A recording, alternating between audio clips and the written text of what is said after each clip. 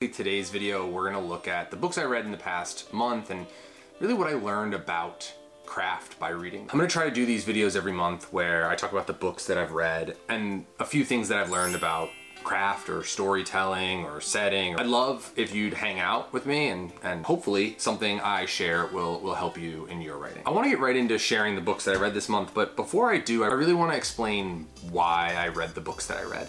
And to do this, I need to talk about Grady Hendrix. I got to talk to Grady Hendrix a few months ago. It was so entertaining and so much fun. I asked Hendrix specifically about horror, and he shares that kind of idea about niches and finding your niche, and going back to the past and seeing where it all came from. And so I really thought about doing that. I thought, well, what are the great stories in the niches that I like to read, and how do they stack up to books that are being published now? The first one is The Silence of the Lambs. I heard a lot about it. I watched the movie years ago and I just never really got around to reading the book, but I read it this month. So a couple things about storytelling that I learned. First was this really utilitarian use of description. Thomas Harris was a journalist before becoming a writer, and it really showed. His descriptions were so clean and crisp, and they just didn't linger in a way that sometimes they do in other books. You don't get long description. The scenes were described exactly the way I would expect a journalist to describe scenes. And it really just gave me this idea that, like, I think that we sometimes concern ourselves too much with the ambiance of a location and how the setting makes readers feel. And actually, I'm gonna talk a lot about that when we get to the next book. But in this description, we get setting, but we're also getting characterization, which is what I love. It's chapter 3. It's really early on. It's kind of the first time we meet Hannibal Lecter. And this is how Harris describes his cell. Dr. Lecter's cell is well beyond the others, facing only a closet across the corridor. And it is unique in other ways. The front is a wall of bars, but within the bars, at a distance greater than the human reach, is a second barrier.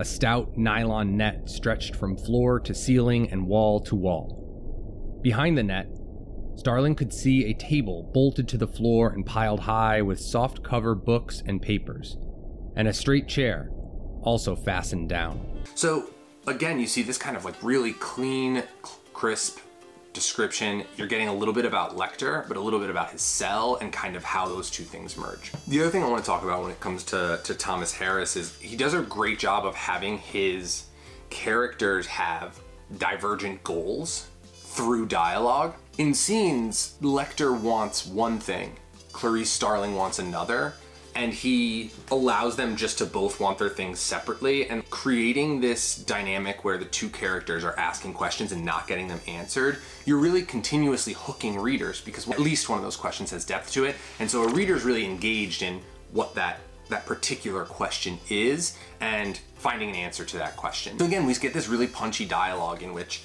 the characters are not cooperating with one another. And I think as writers, we often want to make sure our characters are cooperating in a way, but I think that that's wrong. And not wrong all the time, but sometimes it's much more fun to read where characters are just not giving in to each other. Even if readers aren't getting the information that they want at the speed they want, sometimes that's a good thing. Let's go to the next book. All right, let's talk Haunting of Hill House. Here's what Grady Hendrix has to say about Haunting of Hill House and how it has influenced contemporary writers. With the Marston house, that sort of sits over the town of Jerusalem, it doesn't really relate to the story at all. And he works really hard to make it work. And even since then, in later years, he's like, yeah, I was really influenced by Jackson's Haunting of Hill House. I mean, you see here how Shirley Jackson has influenced Stephen King and how Stephen King has influenced Grady Hendrix and how Grady Hendrix is currently, writing books and influencing new writers as well. One day I was sitting at my desk, this desk, and the phone rang and I answered it and I heard him say, "Hey Chris, it's Steve King calling." And I don't know if I can be profane on your... Go for it. I think this calls for it. I almost said, "F you." So you see how this is really an important thing to be doing as writers, is thinking about our genre and going to the classics and thinking about how they are influencing the people that we admire. So I read this and I know what you're thinking. Why read this? There's a perfectly good Netflix series about this book. I'll say this, I really liked the book. I liked the show a lot too. They're very different, and I think it's okay to like both, but you can tell me if I'm wrong there, if there's one I should like more. I don't think this, if they were faithful to the book in the way that The Silence of the Lambs was, I just don't think this would be as compelling visually as it was in book form. I could be wrong. I liked it actually way more than I thought I would. I'd read some of Shirley Jackson's other things, like We Have Lived in the Castle, The Lottery, of course, but it was just so subtle in a way that I personally really enjoyed. What I learned about writing: settings are people too, and that as such should be treated with the same type of focus and attention that you would a character. And so I know that in this book in particular, The Haunting of Hill House actually does play like a major role in the story and is really a character. But I really think that the lesson I took away was that if you can keep that same attention on the books that you're writing as Shirley Jackson does to Hill House, I think you're gonna be better for it. When we first meet Hill House, this is the description that we get. No human eye can isolate the unhappy coincidence of line and place which suggests evil in the face of a house. And yet somehow a manic juxtaposition, a badly turned angle, some chance meeting of roof and sky, turned Hill House into a place of despair. More frightening because the face of Hill House seemed awake, with a watchfulness from the blank windows and a touch of glee in the eyebrow of a cornice.